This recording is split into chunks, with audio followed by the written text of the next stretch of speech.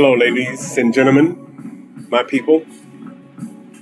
This is Kenny again, coming back and give you one more for tonight. I just wanted to speak on the love that we have for each other, and sometimes how the love that we can have for each other can be some of the most painful and destructive causes of us. Right now, I don't think we're paying attention to the scientific facts and the data. I mean, they put things before us and they tell us what's affecting us, but we still ignore it. And we want to have those good times, those gatherings because of love and because we have faith. And we let all of that override, like the scientific data and the true facts of what's going on. The scientific data shows that the true facts are we are being affected by the COVID-19 more so than other races. That's because we have so many underlying conditions that we are dealing with. We're dealing with these things from the past. We're dealing with our health. We're dealing with the health because of the lack of resources, the lack of nutrition and food, and exercise and diet. We haven't had the opportunity to actually have those things in our lives the way that others have. But now that we got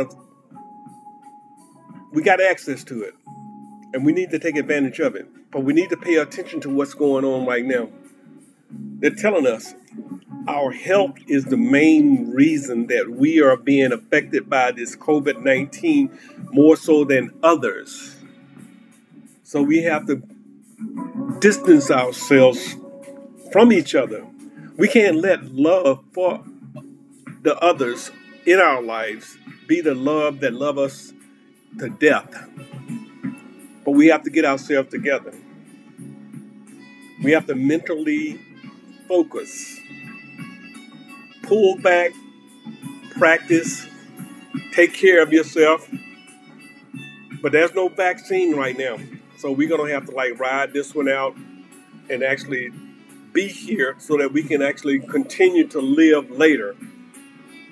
So all I do is just say this: eat, sleep, exercise, live right so that you can be living like no other tomorrow. Pay attention, okay, people?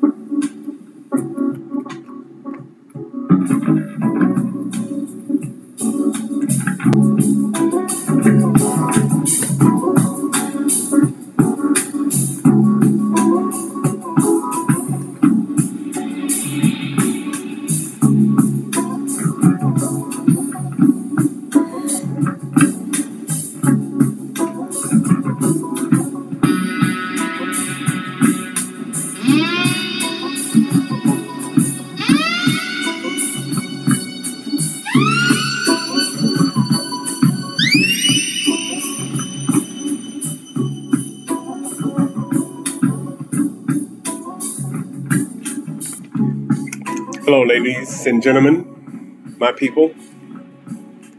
This is Kenny again, coming back and give you one more for tonight.